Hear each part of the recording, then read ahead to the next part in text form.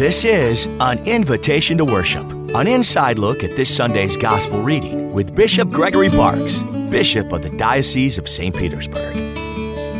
One of the things that made Jesus such a good teacher was that he knew his audience, and therefore he knew how to successfully teach and preach to them.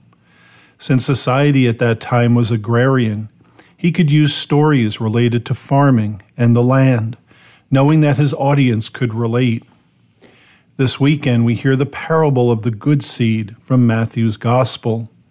Unlike last Sunday's Gospel of the sower and the seed, which spoke about God's Word, today's parable teaches us about the nature of the kingdom of God.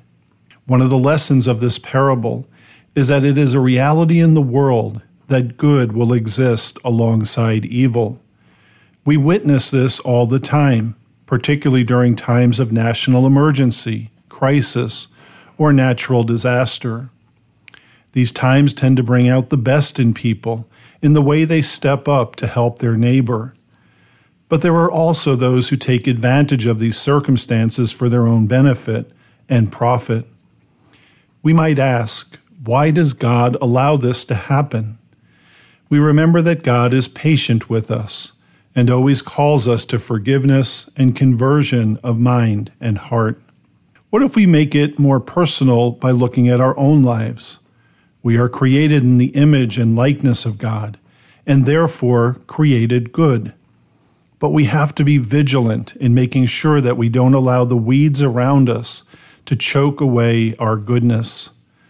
That's why it's important to pay attention to the company we keep, our friendships, and those we spend time with. We might have to realize that someone is not a good influence in my life and is not helping me to get to heaven. In the end, God's justice will prevail and goodness will triumph. But for now, we need to do our part to promote goodness in the world, even in the midst of the weeds around us.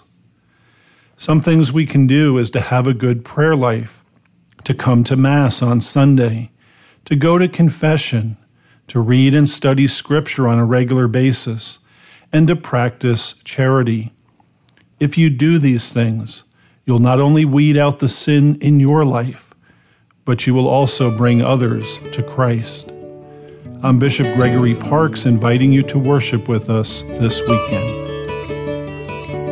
To find a local Catholic church, visit TampaBayCatholic.org.